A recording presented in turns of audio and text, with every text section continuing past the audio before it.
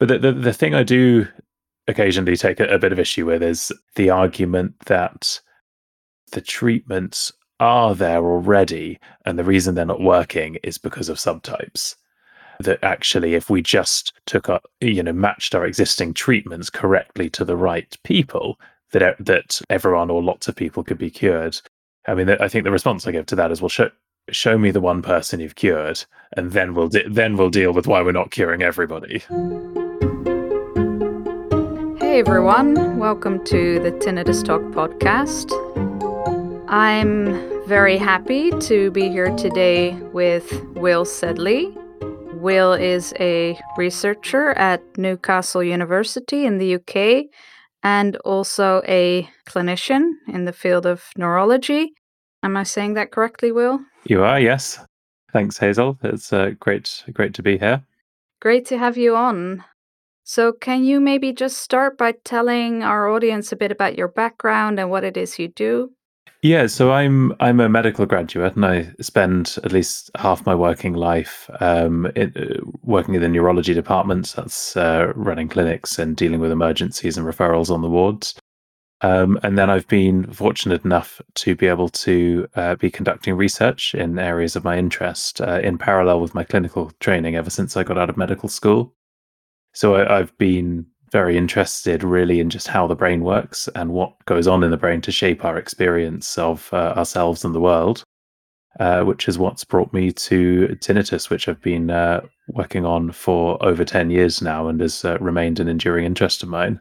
Yeah, and can you tell us how that interest first got sparked? Because I imagine something must have happened that made you think, okay, tinnitus might be an interesting or worthwhile subject to study. It's a good question, and I'll be totally honest, because I think this is relevant, that point where I realized, yes, tinnitus is a really interesting thing to study came considerably after I first made the decision to start working on tinnitus. Which really was pure accident. It's something my research supervisor suggested. I'd been working on very basic science processes, by which I mean trying to understand normal functioning of the brain, but without there being a direct applicability to people or patient groups struggling with any particular symptoms. And he'd suggested working on tinnitus, and within a little while after of beginning that, I think I began to realize that actually, I mean, I'd always known this was an important problem experienced by many and not adequately solved, not by a long shot. What it took me longer to realize, although not that long, was to really understand tinnitus, you've got to understand every level of the sensory and perceptual pathways, right down from the hair cells in the ear that turn sound energy into electrical energy, right up to the brain's higher perceptual network and generic but very complex mechanisms for how we really make sense of the world around us and react to things. All right, so if I understand correctly, you kind of just happened on the topic, and as you were studying it, got more and more intrigued by it. Yeah, so we started out by testing some really simple hypotheses that had been around at the time, saying, oh, well, tinnitus is just directly correlated to this or that one particular process in the brain, and that's that. Then all you have to worry about is how that process is generated. And I'd started out trying to replicate or support some of these theories, and found that actually the results I was getting were really surprising and a much more complex pattern that could not be so easily explained.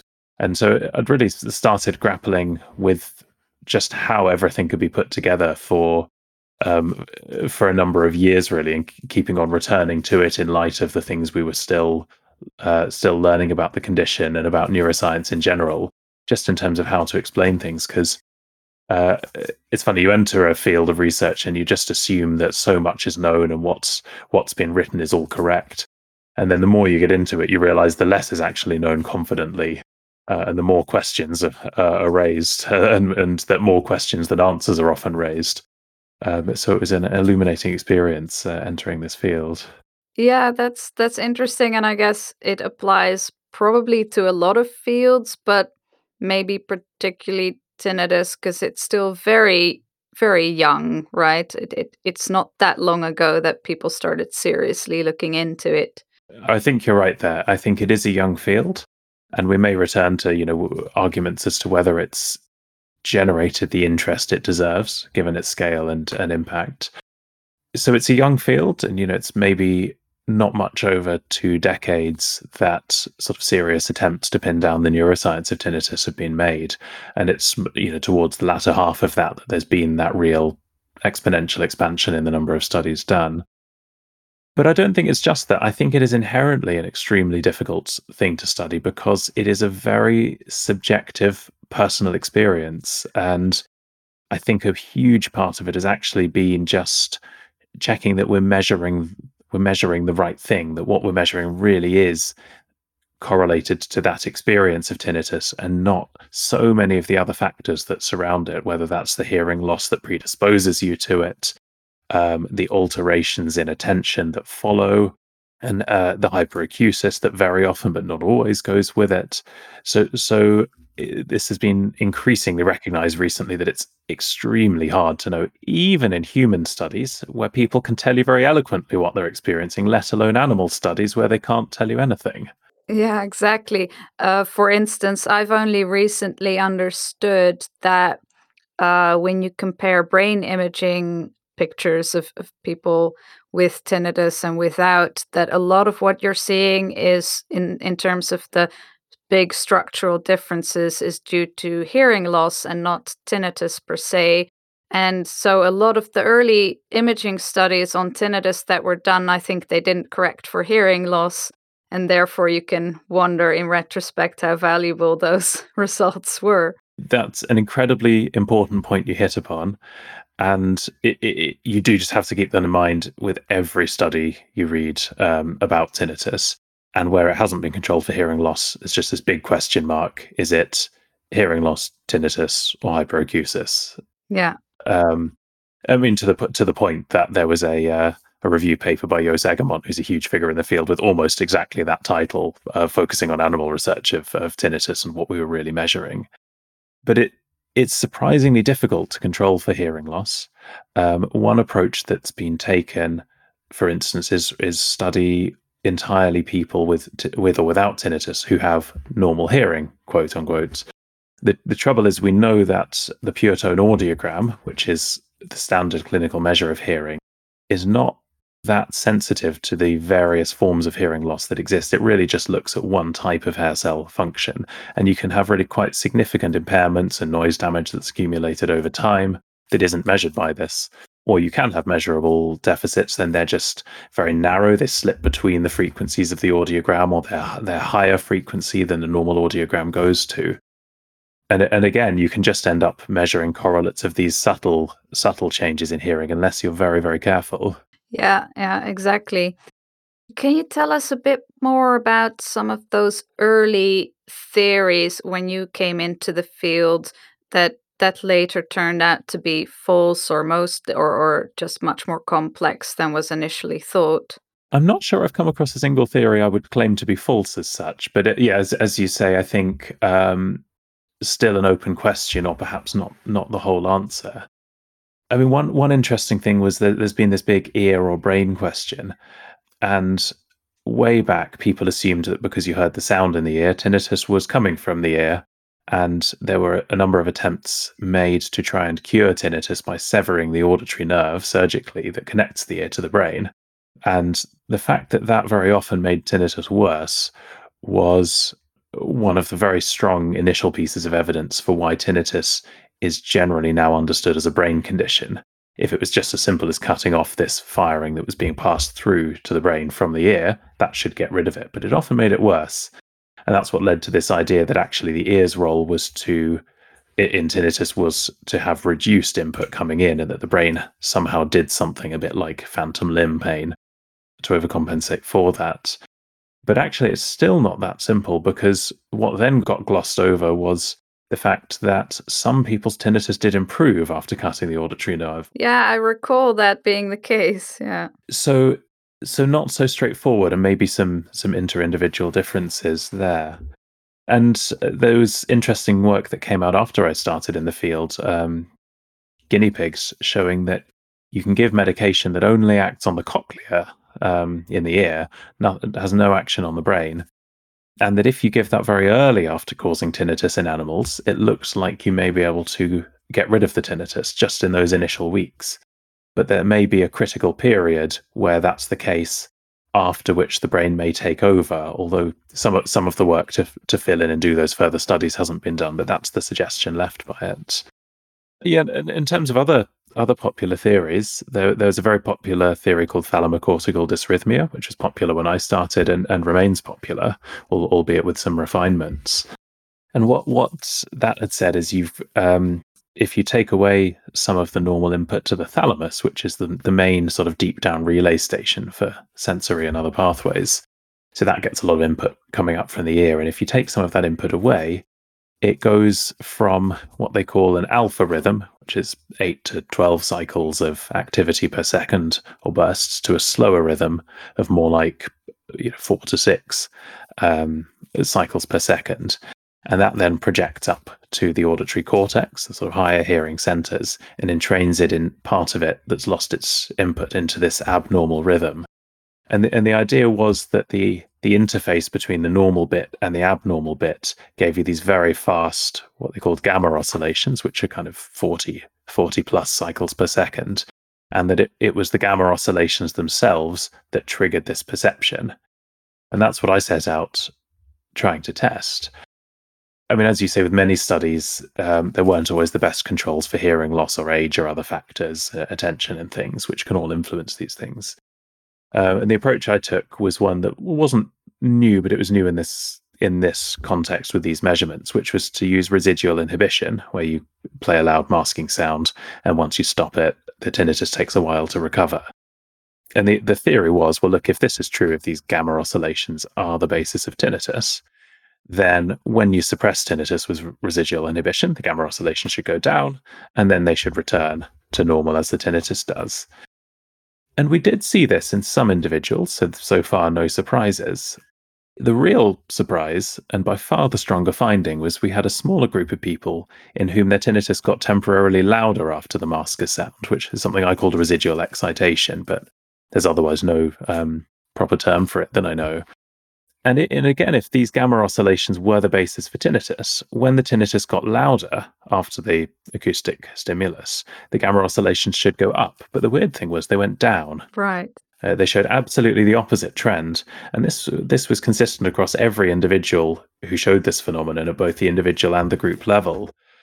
And that I found extremely difficult to reconcile with the contemporary theory, and it took me a long time to come up with what I thought was an adequate explanation for the findings. But I may refrain from going on too much about that at this point.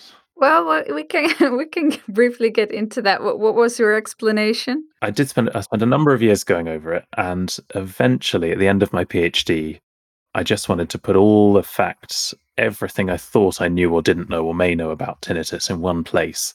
Just put it all there, draw it in together, and just think, well, how do all these different bits at different levels of the auditory pathway and everything all fit together? What's this really telling us? And part of what came out of that was the idea that there was a fairly newly emerged view. I mean, it's very well established now that not just looking at tinnitus, but in general, these gamma oscillations, what they're indicating is prediction errors.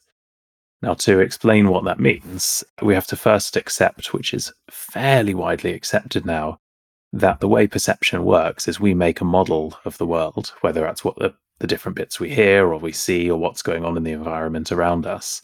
And we update and maintain that model all the time. And that model or those models make predictions about what we're expecting our senses to tell us. And that's much more efficient than just waiting for our senses to keep on telling us every frame, so to speak. And then when our senses do pass the information on, those are compared against what the sensors are telling us, are compared against the predictions we already generated. And that's used to update the predictions and to influence what we actually perceive. And one part of that, the prediction error, is the mismatch between what we expected based on our models and what our senses actually told us. And the view was that gamma oscillations are indicating prediction error. And then once we accept that, it frees things up a lot, because it means they don't have to simply correlate positively or correlate negatively with tinnitus or be the cause. They're simply a signature that what the signal being passed on from the ear is to some extent not matching with the signal or with the expectation of the hearing part of the brain, of what it thinks the meaningful, real sounds in the environment are. And that led to this idea that actually perhaps the biggest difference between, or what really fundamentally separated people with tinnitus from people equally predisposed with the same hearing loss who didn't have it, is whether they changed, their brain changed the predictions of what they were hearing to expect a constant sound. And the reason they changed that is you've got this noisy signal coming up from the ear, which everybody has, but when you've got hearing loss, that's amplified. But then it's down to higher levels in the brain as to whether they accept this as a real sound, and that helps them get rid of those prediction errors by accepting it as real, but in doing so accepting something that on another level isn't real and all the consequences of that, or whether to keep on having these prediction errors and keep fighting it, so to speak. And that depending on certain factors, the brain can go one way or another.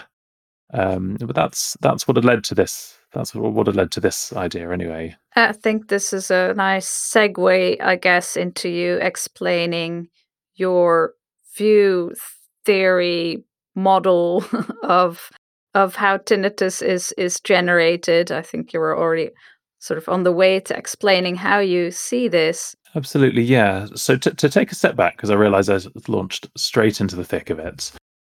What's been thought of as a basis for tinnitus for a long time, and which I can take no credit for, is that firstly, every pathway in the brain has spontaneous firing of brain cells, spontaneous activity. It's just a thing they do, and the auditory system is no different. Now, if you want an analogy here, if for the visual system that's a bit more familiar to everybody, whether or not they get tinnitus, if you go and stand somewhere completely pitch dark, there is not a single photon of light in the environment, and you concentrate on what you can see, you'll see phosphenes, as in little flashing, dancing, random blobs, colors, and things like that. And what that is, it's not a hallucination. That is spontaneous cell firing from the retina being passed on upwards. And the auditory system is no different. And in fact, there's some good evidence showing that even if you take people who have no awareness of having tinnitus or ever having had it for more than seconds at a time now and then, as everybody does, you put them in a soundproof room with no sound around and get them to concentrate on what they can hear, more than half will report hearing some high-pitched sound, either a pure tone or a narrowband noise, like any of us who get tinnitus are familiar with, but quieter and only there in very quiet conditions. So, in a sense, that spontaneous cell firing in the cochlea or the auditory nerve pathway is, it's there for everybody, like it is in the visual system. It's normal. It's normal. So to an extent, we have to see tinnitus as the norm. What's abnormal is when it gets particularly prominent and starts to declare itself and detract from other things, even in the presence of everyday sounds and background noise. So it's the extent, not the presence per se. Could we say that for people who don't have tinnitus, that spontaneous firing from nerves in the in the auditory pathway is somehow filtered out of the conscious experience? I think that is exactly it. So at some point, the brain has to decide what to do with this information, with this cell firing, and there's two ways it can go. It can accept it as a real perceptual entity, as a real thing in the environment, so a real sound in this case, or it can ignore it as noise. And noise as in random activity that doesn't carry a meaning in the sort of information theory sense.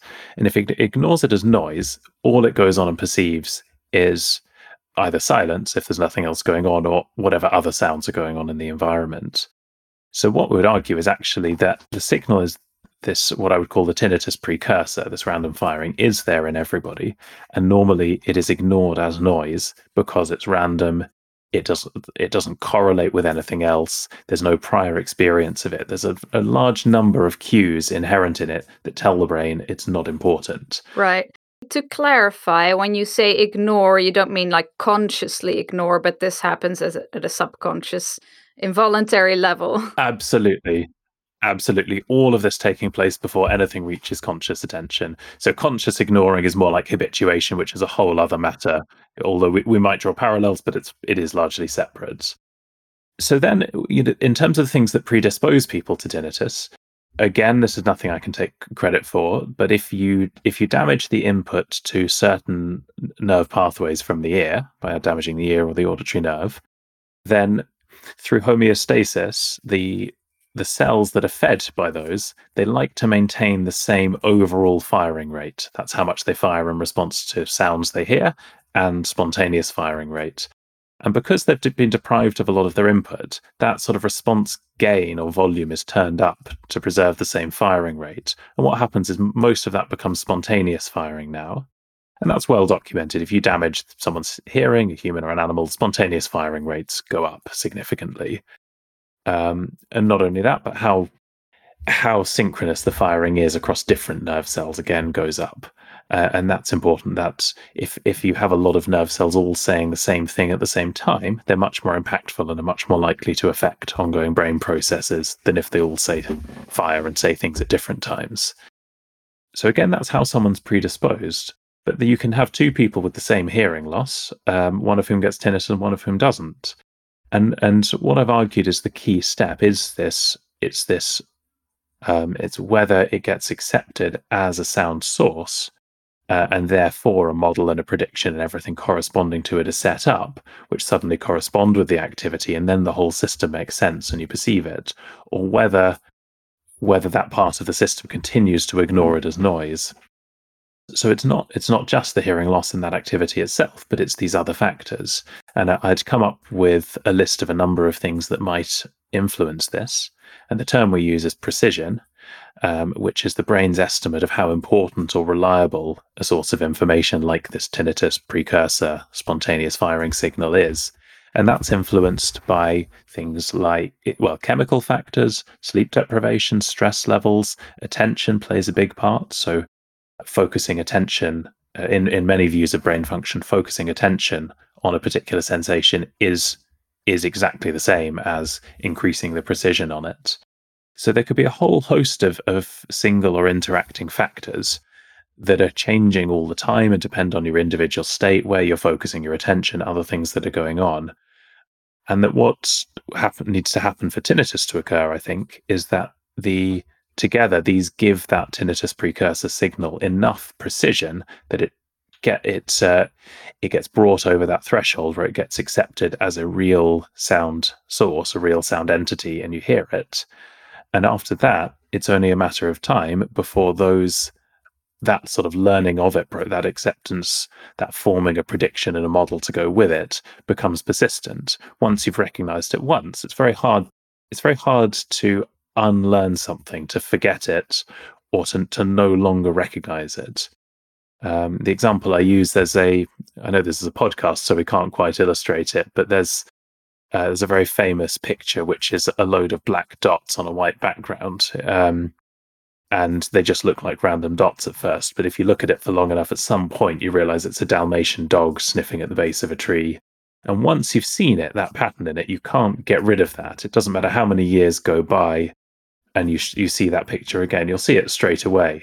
And I think there's something similar with tinnitus, that once you've seen the pattern and the meaning, again, totally subconsciously before anything you have any choice over kicks in, once you've seen that meaning and the pattern in the random firing, then you can't really shake it unless you get rid of the random firing or suppress it enough that it goes back below the threshold. Or you have enough competing noises or sound sources, or unless you were able to find a way to see how that learning process were actually maintained in the brain, which would be a very subtle thing that's to do with particular connections between multiple centers, and disrupt that. So actually getting rid of tinnitus once it's established, it's not to say it's impossible, but it's a huge challenge. Yeah, I think we want to get back to that later, for sure. But to maybe make an attempt to very crudely summarize your model. So can we say that someone with chronic tinnitus, their brain has learned to predict the tinnitus signal, and because there's this prediction or expectation to hear the tinnitus, that is why you continue to hear it?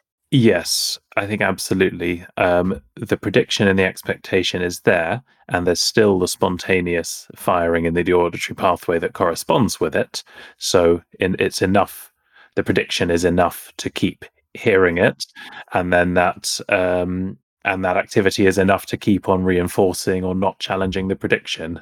And so you've talked a little bit already about, that there's many factors that could go into sort of triggering this kind of prediction. Can you talk a bit more about that? And can you also explain whether you are saying that the brains of someone with tinnitus are innately predisposed to having this prediction, or is it more like environmental factors, changes that cause the brain to start to predict the tinnitus signal?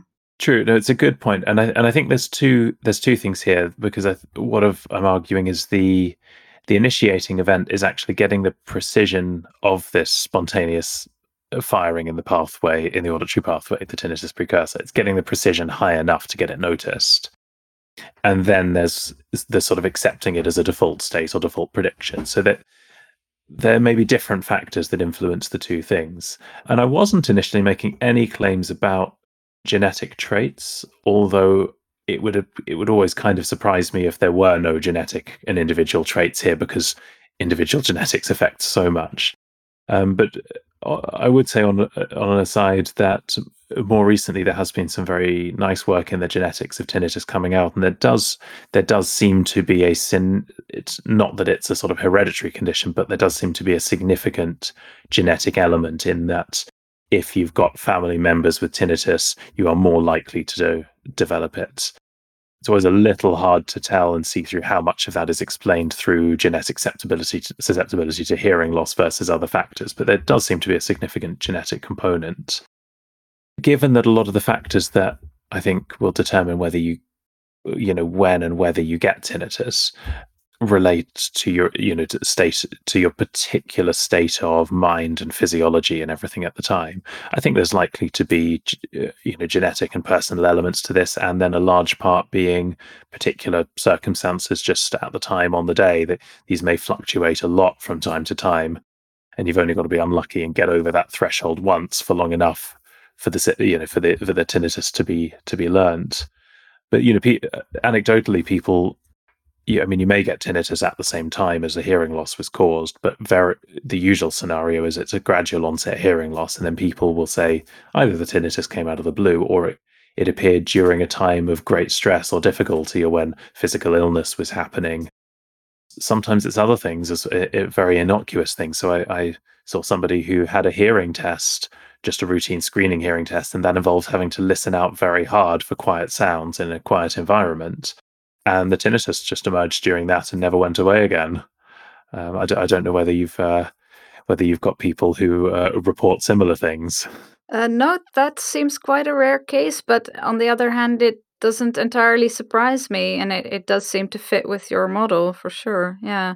On the subject of whether people with tinnitus have fundamental differences in the way in which they form auditory predictions, there is some interesting work starting to come out about this. So I've got some colleagues based in Salzburg who've looked at the formation of auditory predictions in people with tinnitus and people without. And these are very low frequency sounds in the range of normal hearing, well away from the tinnitus. And it's a sort of complex pattern of different pure tones. And there's different structures and rules about how they're related to each other, such that it lends itself very well to people needing to form predictions in order to kind of best predict and anticipate what's coming up. So naturally, people will do that. And then by looking at the exact brain responses, you can see which frequency of sound is being represented or even predicted at any one moment in time. And the people with tinnitus, if anything, seemed to actually show a stronger or more accurate pattern of brain responses in terms of predicting what were genuinely likely to be the next upcoming sound. So, they'd almost that were more likely to have started representing the correct upcoming sound before it even started playing, or at the time it started playing, but too soon for the response to that sound to have occurred. So they were anticipating it better in advance than people without tinnitus. So, you could turn things on their heads and go, well, actually, given that we've all got this sound source there, is the anomaly, is the worst performing brain actually the one that doesn't find the tinnitus and doesn't find the pattern there? That's an interesting way of looking at it. Yeah. So the brains of people without tinnitus are worse at predicting sounds. I guess it's not necessarily an advantage that you want to have as a person with tinnitus, but it's an interesting way of looking at it. No, I think there's few people who would want their tinnitus if given the choice. Yeah, exactly. I think I think the best case scenario is something approaching an indifference. But yeah, so it's these are new preliminary findings from a single study. So I mentioned this as something, people beginning to look at this rather than us being able to draw any firm conclusions. But I think things like this, when we're dealing with conditions that are so common, we do need to to try and ask ourselves, actually, is the condition itself of an evolutionary advantage, or does the condition arise from other traits that present an evolutionary advantage? So it may turn out to be something to this. That's a very interesting question, and I hadn't considered that before, but I could imagine, when we were all living in caves in the Stone Age, and if you're very attuned to environmental sounds and pick them up quicker, or also more attuned to changes, if a sound is there and it goes away or the other way around, that could be an evolutionary advantage in terms of waking up in time when a predator comes close or things like that. It's a good point, and it makes a lot of sense and has a lot of face validity. I'd need to check and couldn't tell you whether any such factors have been explored for in tinnitus. I think it's always difficult once the tinnitus is formed to know what's a sort of predisposing trait versus a reaction, or some in some way a downstream consequence of the tinnitus. But I like that thought. I like that thought, and that would concord with the way in which I've been maybe starting to see things. Hmm. So it seems like whatever it is that sets off the tinnitus, it's got to be quite a complex interrelation of different factors, including spontaneous firing in nerve cells, and then potentially some kind of genetic predisposition, and then whatever environmental factors come in terms of injury or disease or stress, those kinds of things. And if that's the case, then because I think a lot of people when they get tinnitus, they start googling causes for tinnitus, and you find these lists online of causes. It's a long list, including things like certain medications, head and neck injuries, Meniere's disease, acoustic trauma, emotional stress, temporomandibular joint disorder. But really, we've got to say it's much more complicated than that, and those things might be triggers, but not per se causes. Would you agree with that assessment? Yeah, I think we should maybe draw a distinction between causes and mechanisms, because causes are what would think about in a kind of medical or clinical setting, which are the things that put you at risk for, the tangible things that put you at risk, and then mechanisms is what's actually happening in the brain. And I think the mechanisms are inevitably complex, but I think we can take a big step back and zoom out and actually reduce tinnitus down to a pretty small number of simple elements. And I think what we'd say is tinnitus is your brain picking up on random cell firing in the auditory pathway as if it were a source of sound. Why this happens is either that there's some combination of that random firing getting amplified and becoming very loud, or the brain tuning into it more, or both. risk factors wise, I tell people all you need to develop tinnitus is generally some amount of hearing loss, which can be anywhere from mild or undetectable upwards. And all these other causes, in my mind, are just things that cause hearing loss. And, yes, they're all worth considering, but it's almost never the case that any of them are there. So, it is tinnitus is a tendency to hear random cell firing in the auditory pathway as if it were real. The risk factors are hearing loss and anything that causes it, and how it happens is some combination of amplification of that activity and changes in the brain's vigilance or the way it picks up on it. Mm-hmm. It's a condition or a state, not a disease as such, which doesn't detract from its impact in any way. And the only thing I'd add on top of that I think it's relevant to pick up on, aside from considering reversible causes of hearing loss, is whether there are pointers towards somatic tinnitus, which are TMJ, or more commonly, the cervical extensor muscles at the base of your neck, just because there is some evidence that those can respond to successfully targeting those sources of muscle tension, which may be around 20% of cases. But other than that, it's deal with hearing and then manage tinnitus in the standard, or one of the standard repertoire of ways for managing tinnitus, which we may come on to, and I realize are not satisfactory for most. Right. Okay. I think that's a very nice summary of your model. Could you maybe talk a little bit about other models out there, and are they very different to your model, and are these different models mutually exclusive, or could they somehow all be true? So can you talk a bit about the other models? Yeah, no, absolutely. And I don't think they're mutually exclusive, and I think they're complementary. So I think, it could be that multiple ones of these are true and are each part of the story, or some apply more than others in other cases. What I was trying to do is come up with a framework as such by which they can all work together and not be contradictory towards each other.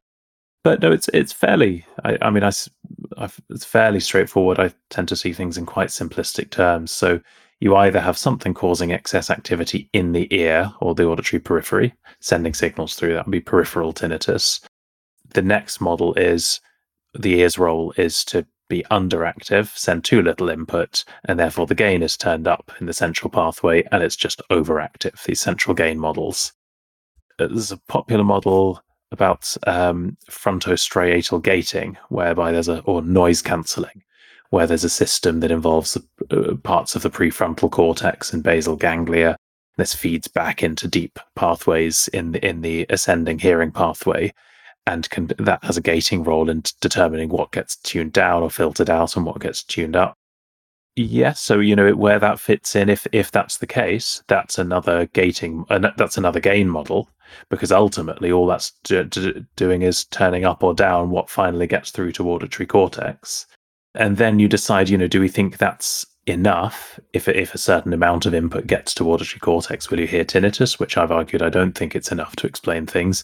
In which case, you need another mechanism, such as this sort of prediction-based models, whereby how do how is that actually processed, interpreted, and incorporated into perception? And this involves some wider brain networks.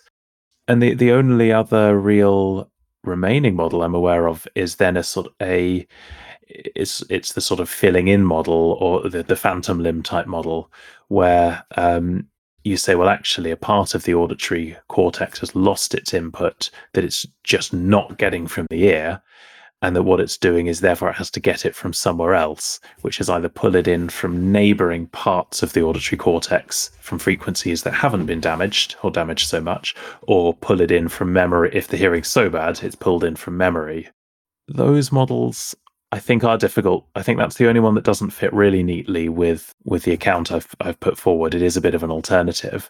And then you have to say, well, which is it? Is there too much activity, too much gain, therefore too much comes from the auditory periphery, from the ascending pathway and reaches auditory cortex? Or is there not enough reaching auditory cortex and it has to pull it in a top-down manner from somewhere else? And I'm not...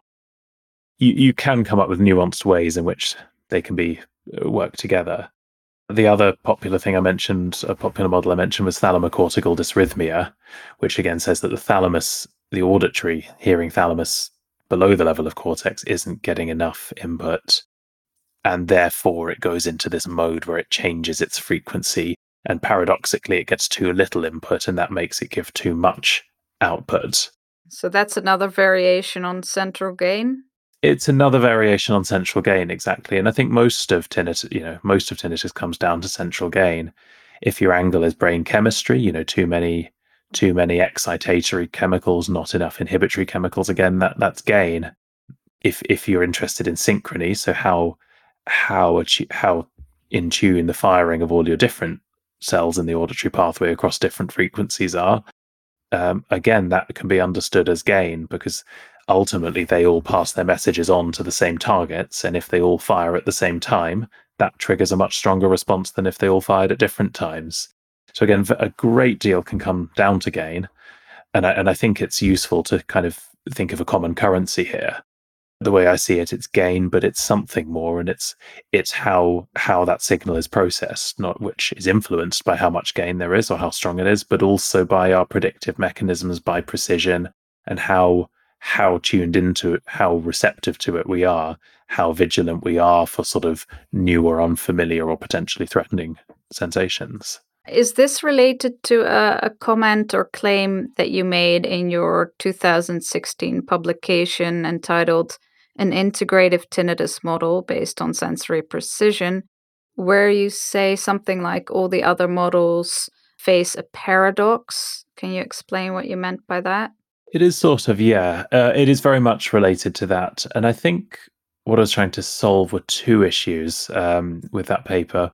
One of which was that some of the models seemed contradictory to each other, and I was trying to explore whether we could put them into a framework by which they were no longer contradictory, but complementary, or at least non-mutually exclusive alternatives. And then the other things were what I highlighted as these paradoxes. For instance, if you were to take central gain as a model, that actually hearing loss seems to be the main thing that changes central gain more so than tinnitus. It's actually not that clear whether tinnitus explains any more of central gain once you've fully taken into account hearing loss and hyperacusis. And given that will have occurred at the time the hearing loss occurred, and then you get these you get massive changes due to hearing loss and comparatively smaller changes, if they do occur at all, due to tinnitus. Well, how does that really present the whole explanation? If the level of hearing loss isn't the predictor of tinnitus, if the timing of the hearing loss isn't the predictor of tinnitus, if actually you can go on and develop the tinnitus much later, then again there's something unsolved and unexplained here. I think the other paradox is one I mentioned before, with these very high frequency, fast gamma oscillations, that they seem to have different relationships with tinnitus in different settings, or depending on exactly how tinnitus changed. And again, it starts telling you that they're really not the whole story. They're part of the story. So I think it was highlighting things like that just showed the incompleteness of existing models. Mm-hmm. So one of our Tinnitus Talk members submitted a question, which has also occurred to me, whether any of these models can be really proven to be true with the current brain investigation tools that we have at our disposal, such as MRI and ABR, etc. It's a really good question, because each of these gives you some sort of indirect measure of brain activity, and then the measurable brain activity gives you part of the story of what is actually going on underneath. I mean, I sometimes liken this to we're trying to judge or prove or measure the content or meaning of a conversation by listening from a few miles away, by simply measuring the volume of the conversation. And it's an extremely indirect measure. So what you end up having to do is construct theories or models of what you think may be going on underneath, and then use that to sort of model what you would anticipate your things like the volume of conversation, or things you can measure, the brain responses we can see under different conditions, and see if it all matches up. And obviously, the arguments are relative, or models are relatively weaker when we just take all the existing data we have and say, well, what's the best explanation or the least worst explanation for it? And a bit stronger if we can go, well, yes, I'll do that based on that model. If we run this or that new experiment, then this is what we expect to find. That's a bit stronger if you then confirm that hypothesis. If you can truly sort of understand a system in mathematical terms or computational terms, you can build a computational model, computerized model, and see if you can use that to sort of fully explain tinnitus perception or tinnitus behavior in animals under different conditions. And that's been done for certain levels of the auditory pathway, which are quite well understood. They're just not quite there for the more complex systems involving higher brain centers as well. So I've been trying to do a sort of middle ground thing for now, which is the second scenario, saying, well, if this is our theory, what else would we expect to find if we run these new experiments? And I've been running some of those new experiments, and so far coming up with more or less what we would expect to see, given the model I'd come up with, albeit there are always going to be other potential explanations. So it's something we have to continue working at. But the short answer is it can be done, but it is very difficult to really prove how something's working when it is a subjective perceptual entity that's an emergent property of these very very wide, very detailed brain networks. It's not impossible. It is just a massive challenge. Maybe this is a good transition for you to talk a bit more about your current research or your plans, and what is it you most would like to find out going forward. I imagine you want to prove your theory to a greater degree of certainty. Well, if it's correct, I want to know what I want to help to discover what's going on, whatever that is, whether it concords with existing theory, my own or others, or is something totally different. The preferable answer is the correct one. But yeah, I'd like to understand tinnitus better and get at what's going. That's a good point in science. I guess disproving a theory is of as much value as proving it. Yes, there is, and that there's a time to knock things down when they're a bit too established and yet not adequate, and there's a time to build when you're left saying, well, where do we go from here? And it's, to some extent, it's an ongoing cycle of breaking and rebuilding. So we do, yeah. I'd love to make headway with what's going on. I would love to help work towards better treatments for tinnitus. So, barring any sort of practical or financial constraints, what would you most like to research in the coming years?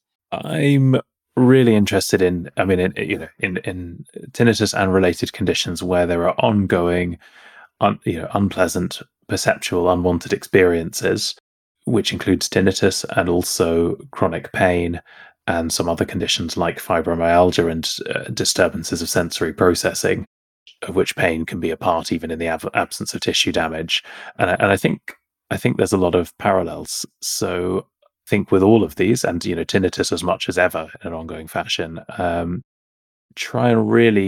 like to nail down what it is that's controlling the extent to which sensations are tuned up, tuned down, allowed to reach conscious level or not, in a way that opens the door to being able to modify that, and tune things down that are too intense or too loud, like hyperacusis, or turn the switch back on things that are there when they shouldn't be, like tinnitus or ongoing pain.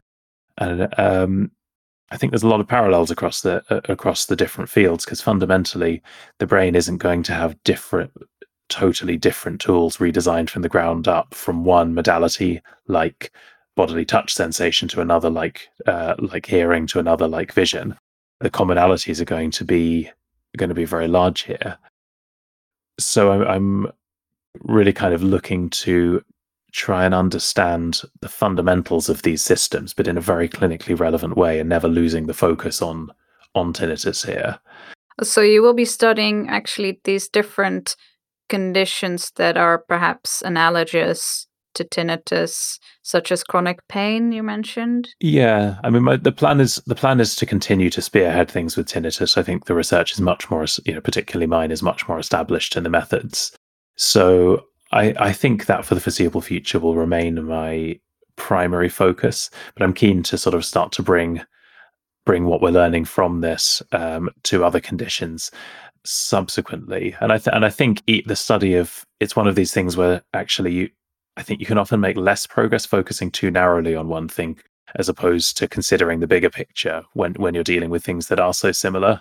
So, a few months ago, you shared with the Tinnitus Talk community, and there's a thread you can find on the forum for our listeners. You shared with us a research idea which entails different elements, but amongst those elements is finding or defining an objective marker of tinnitus.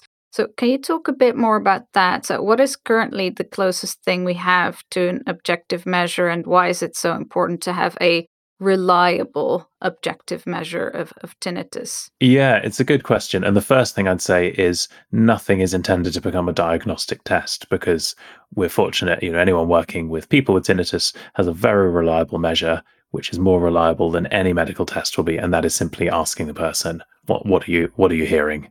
Or even just, do you have tinnitus?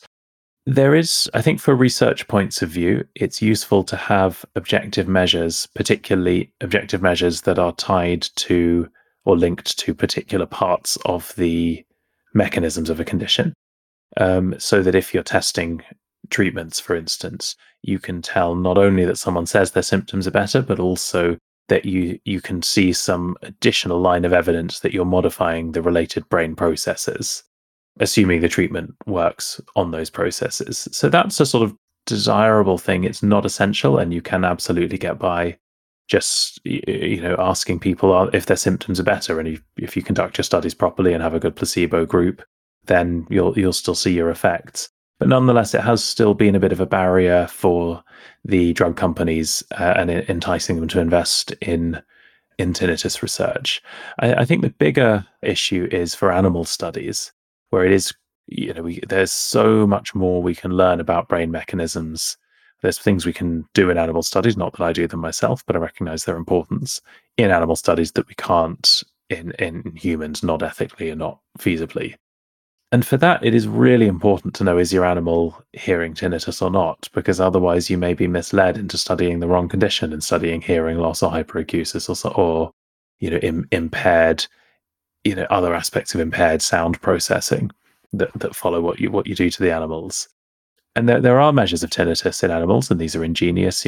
Some brilliant creative minds have gone into producing these.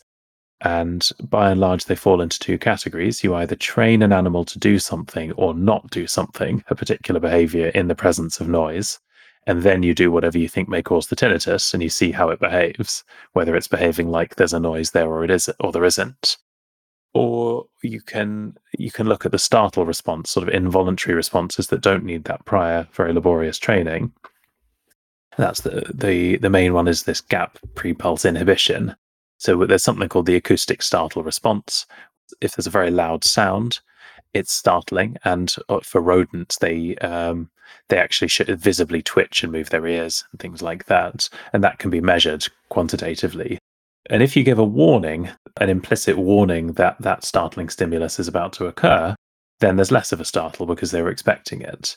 And one form that warning can take is that you can play a quiet, ongoing narrowband sound of some kind, and there can be a short gap in that sound very shortly before the startling stimulus or sound, and that diminishes the startle response because they were expecting it. However, the line of reasoning goes, if you've got tinnitus, and it will fill in the gap in that sound, so you won't hear the gap, and therefore you won't be any less startled than you would have done without the gap. And there's a way you can compare with gap, without gap, different frequencies and things, and come up with this index of whether the animal has tinnitus. And there's a number of controversies here. And there's also the fact that this is not clearly replicable in humans, so that there's no validation against any gold standard for any of these measures. You can show that some animals will behave as in the manner that you think they should behave if they have tinnitus, and that is more likely to occur after you damage their hearing or not overexpose them to noise. But there's no gold standard at which you can go, well, actually, this is the accuracy, this is not. So at the moment, we have this big unknown over how accurate the animal models are. They may be brilliant, they may be very much misleading us, and it's very hard to be sure. So what I'm very interested in is, can we come up with an objective market in humans that then the animal research community could use equally in animals? And if it can be validated to be very accurate in humans, they could either use that as a test for tinnitus in animals, or even just use it to validate the existing models, whichever proves to be more convenient. And once you have that and you absolutely know which animals are experiencing tinnitus, then actually the results of, one can put a lot more stock in the accuracy of the results of any of the studies derived from those methods, really. So it is, again, a bit of a limiting factor on these lines of research. And again, if your measure doesn't accurately reflect tinnitus but something else, and then you come up with a medication that you give to animals and it normalizes it, you may be treating something other than tinnitus.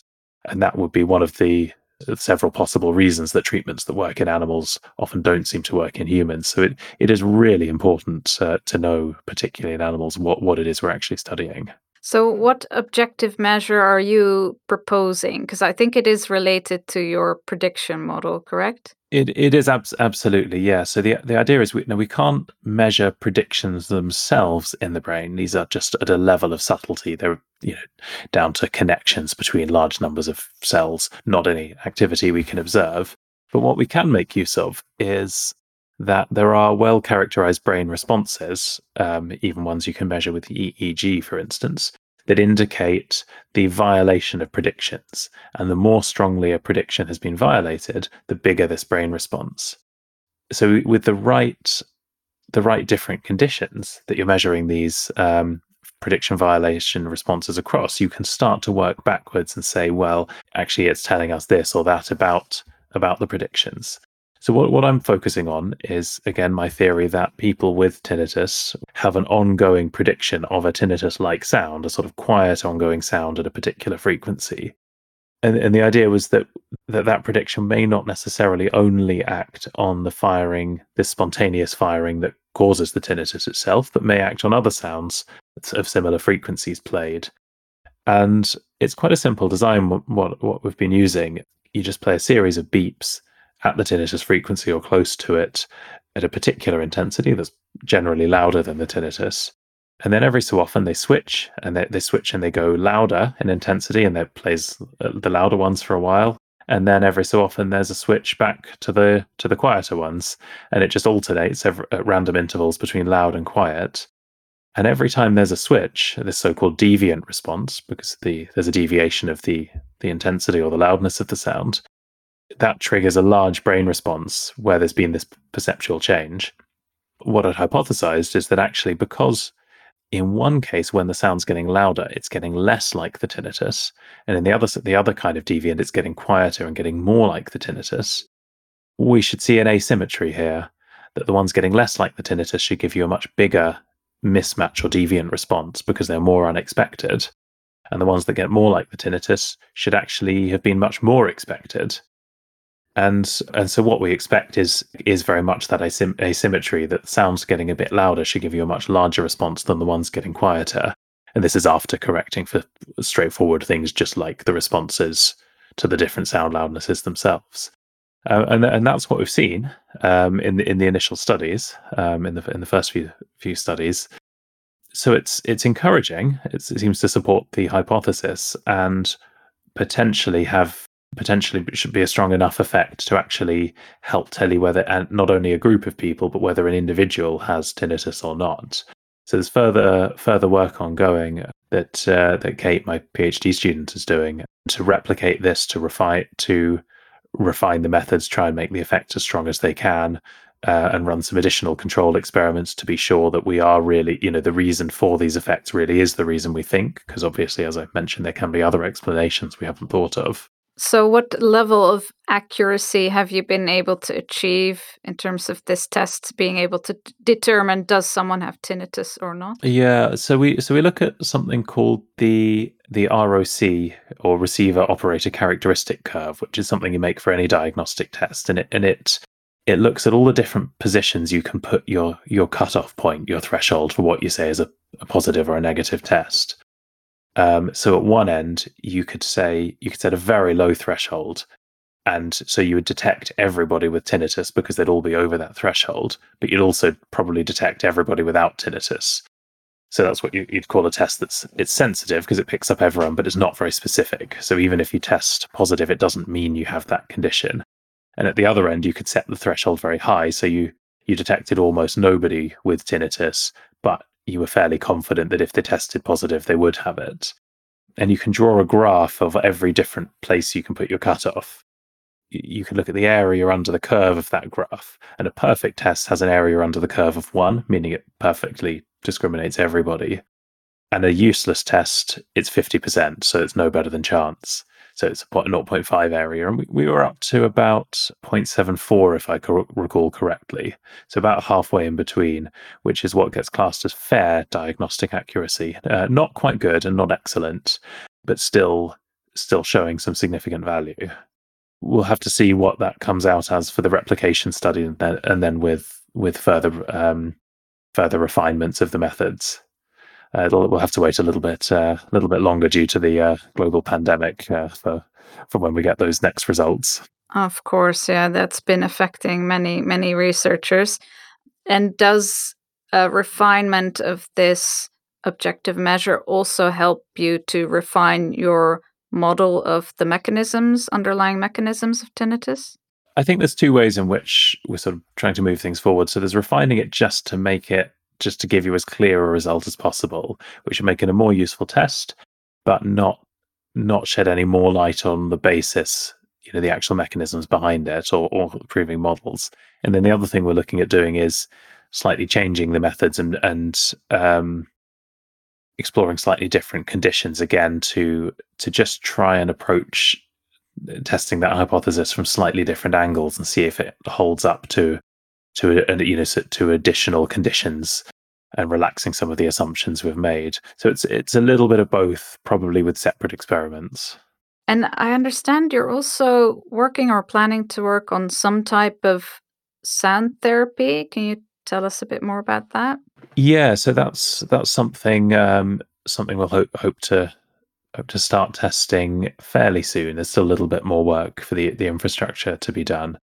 Now, there's obviously been a lot of sound therapies tested in tinnitus before, most of which haven't worked, and the remainder may work a bit. It's not that clear. There are some that seem to work slightly, but yeah, one has to bear in mind that when you approach these just from history of how they've gone before, there's a high chance that it doesn't work. But it is taking a new approach. It's not something that's been tested before, and it is again focusing on this concept of precision, which is the key to how relevant or how important that activity in the auditory pathway that gives rise to tinnitus is. And we've said that there's too much synchrony associated with tinnitus and probably hearing loss. The cells are firing in the same rhythms at the same time, and that makes their message much more powerful and harder to ignore. And you can look at this two ways, either as breaking up synchrony or aiming to break up or reduce precision. But it's all down to sounds. We've got these sounds and how the relationship between the firing rates will cause in different frequency channels at different times, and how these are varied. Again, to try and break up any systematic relationships between them, and kind of teach the cells in each frequency channel to be firing at different times and not correlate with each other. So that's the idea. It's anything else I were to say on the subject would probably just be excessive jargon at the moment. All right. What are you hoping for? Ideally, what would be the ideal outcome of that therapy? The ideal outcome would be that people's tinnitus gets quieter. So just to be clear, this is not intended. It is not sound therapy aiming to promote coping and habituation. This is aiming to suppress the loudness of tinnitus. I think if it has any effect there, then that's great, and that really gives us something to run with. It may be that it doesn't. I mean, I should say I've got three different slight variations on the theme to test. So there's always a chance that at least one of them does, but I really don't want to promise too much and risk creating false hopes because, as I say, there have been a lot of sound therapies tried. This is just one more to test. But if it works, the idea is to make this widely available. So once this is up and running, I don't want anyone to be too bothered about whether they get into initial studies or not, because if it works, there's going to be more and it's going to be widely available. So no one's going to miss the boat as such. Okay, good to know. Where do you stand on the issue of subtyping? Because it's in recent years, more and more researchers have started saying that if and when we find a cure, it will actually be different cures for different patient groups because tinnitus is such a heterogeneous condition and you can't compare one type of tinnitus with the other. Would you agree with that? Yeah, this is a long-standing, raging debate. There is clearly, at a minimum, heterogeneity. So tinnitus does vary, well, to some extent in its causes, certainly in the perceptual features and its characteristics. So does that mean that there's just a smooth spectrum across all these different factors? There's one condition that can just occupy different points, or are there distinct subtypes that are just fundamentally different through all their mechanisms? I couldn't tell you anything authoritative on the subject.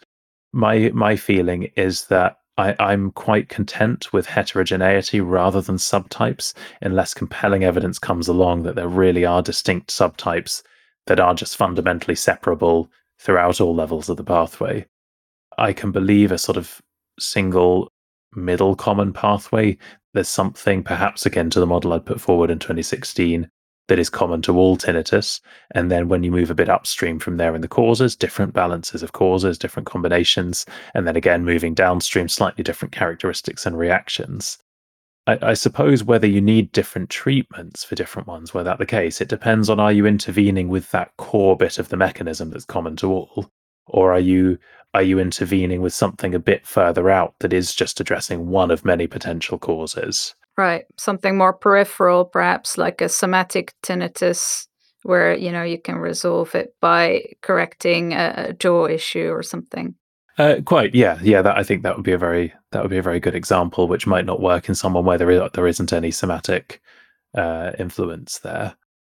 So I think that's a very open question. Whether we'd need one or many treatments, it really depends what those treatments are going to be. And yeah, subtyping versus heterogeneity. Watch this space, really. It's a very difficult thing to prove because actually most studies will only show sort of group level differences, and it can become quite artificial how you put your groups together. So it's a tricky thing to deal with. Yeah, I haven't heard one sort of authoritative concept of what the subtype categories then should be. No, no. And every time I'm at any venue where this is being discussed, I sort of stick my head above the parapet and go, well, I'm not persuaded that subtypes exist. I'd like to see some evidence. And I have yet for this to be met with anyone claiming that there is solid evidence. So I think we just don't know. I'm just sharing a personal viewpoint. But the thing I do occasionally take a bit of issue with is the argument that the treatments are there already, and the reason they're not working is because of subtypes. That actually, if we just matched our existing treatments correctly to the right people, that everyone or lots of people could be cured. I mean, I think the response I give to that is, well, show me the one person you've cured, and then we'll deal with why we're not curing everybody. That's a good one. Yeah, yeah, because those cases are few and far between, and we see it on the Tinnitus Talk forum. Obviously, I don't have hard statistics, but I feel like we would see a lot more people there saying, "Okay, my tinnitus completely went away after trying this or that," and it just doesn't happen that often. Maybe last question in terms of cures and treatments, would you view acute tinnitus and chronic tinnitus as two separate conditions that would require different treatments? And do you believe it should be possible theoretically to treat or cure tinnitus regardless of how long someone has had it? I see them as the same condition, but there may be some differences in the acute and chronic states.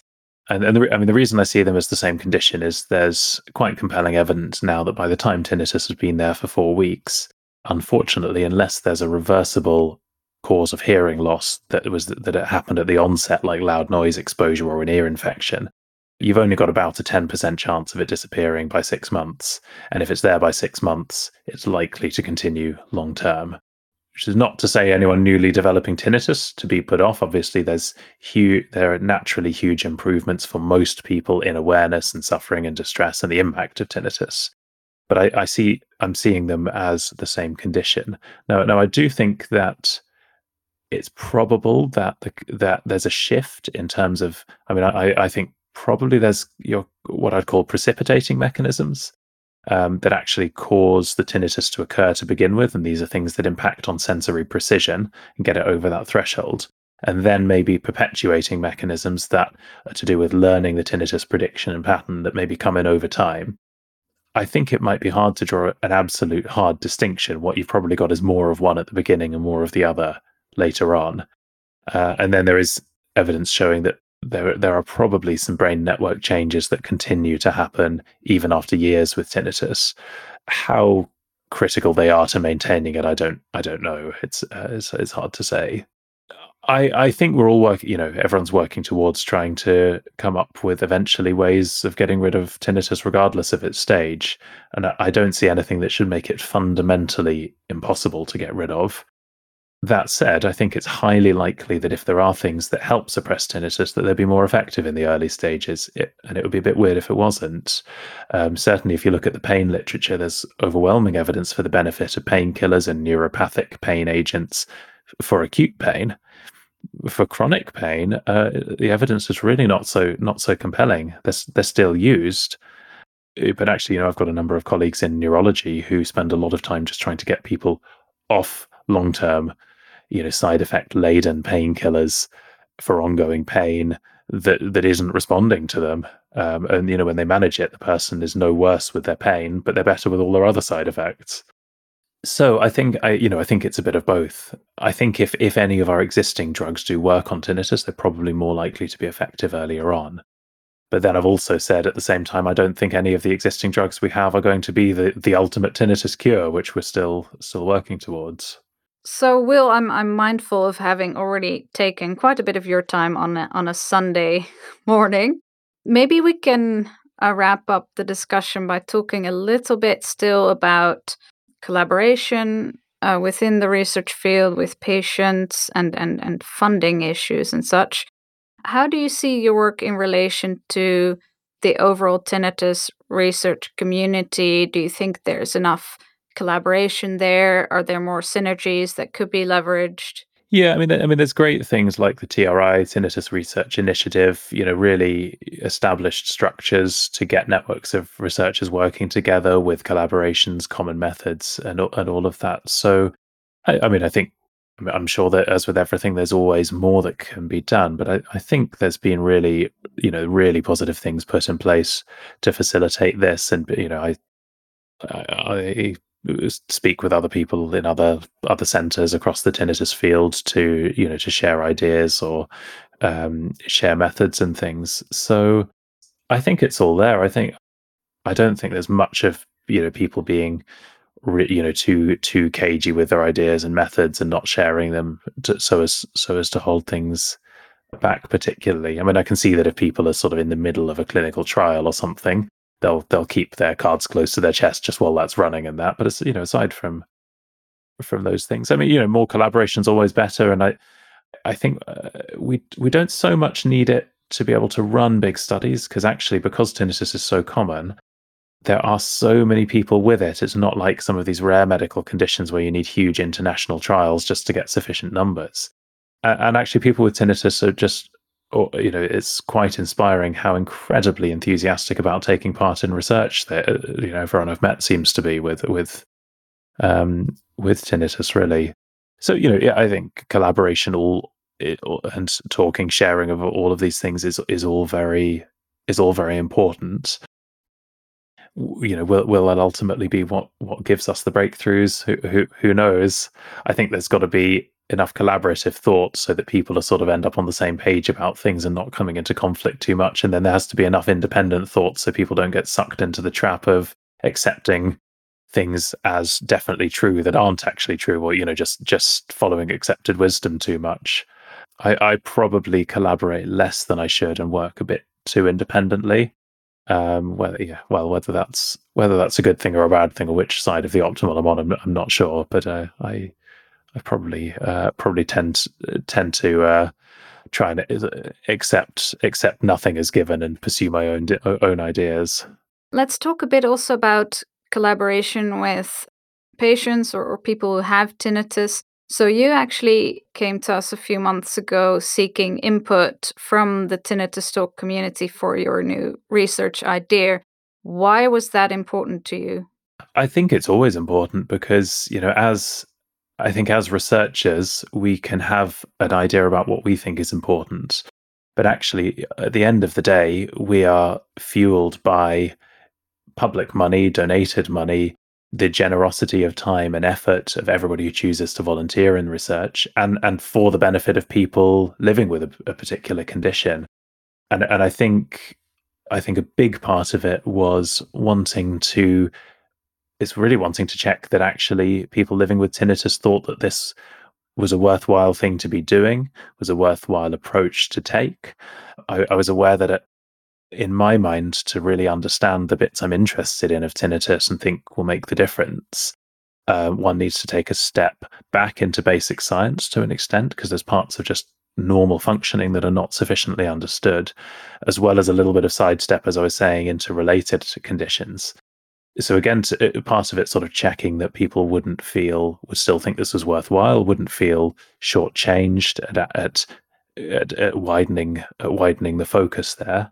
And then there's more sort of technical, pragmatic manners about what it's like to be involved in the research, the methodologies used, actually just understanding the rationale for it. It's not all about just the distant delivering of a cure, but the knowledge gained and what we can be reporting back to people. And hey, we're not there yet, but we've found this or we've found that. So yeah, I think it was a number of approaches, and then in fact, these are people who think a lot about tinnitus and care a lot about tinnitus.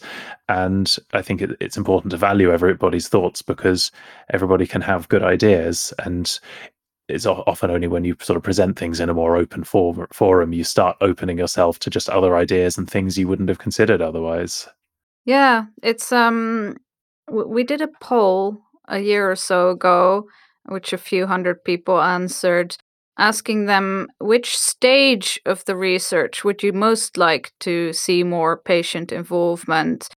So there's the research ideas or the research agenda. There's then research design, then the clinical trials, then data analysis and communication of outcomes, etc. So you've got all the phases of the research there, and overwhelmingly people wanted to be involved earlier on. So actually, at the very conception of new research ideas, and I thought that was a really interesting and telling outcome. And I think therefore all the more we appreciated you coming to us with a new idea and asking for input, because what we see all too often is that patients do get involved or consulted, but at a moment when basically the whole plan is already set in stone and there's not really any room for further influence there. That's what happens when we get invited to research consortiums like TINACT and ESIT. Not that we don't value being a part of that, there is definitely value in that, but we didn't get to influence the research agendas there. So that's I think we'd like to see more of that. So I think you're setting a good trend, hopefully, in that regard. Good, hopefully, yeah. No, I think that's how it should be. There's much more room to influence things if you're involved earlier. Is there anything else that we as a patient community could do to influence the research agenda, you think? I think it's really difficult. I think the biggest two things are joining the campaign for increased funding and dedicated funding for research or clinical care for tinnitus, which is going on. And the other side to things is the harder one, which is getting more people interested in it, which is it's a sort of public awareness, gradually fueling an increased public awareness of the existence of tinnitus, the impact, and the huge challenge, in tackling it. Yeah, yeah, it's definitely a challenge. We'll keep pushing for sure for that funding and increased awareness and attention. Will, I want to thank you so much for this very insightful discussion. Again, sacrificing half your free Sunday. Thank you so much. That's my pleasure. My pleasure. It's Monday, by the way. Oh, it's Monday, yeah. It's funny the things lockdown does to one. I said that. I said Sunday before, didn't I? Yeah, yeah. So I took the day off from my day job. So in my mind, it's Sunday. Yeah. Oh, I do this all the time. Yeah, yeah, yeah. And you have a regular day off, I think, for your family on Monday, correct? More or less, yeah. It usually ends up full of things that have to be done. Work anyway. Yeah, exactly. Yeah, yeah. All right. Well, then, thanks for nevertheless for sacrificing your time. Yeah. No, my absolute pleasure. Thanks for having me, and thanks for a very enjoyable discussion.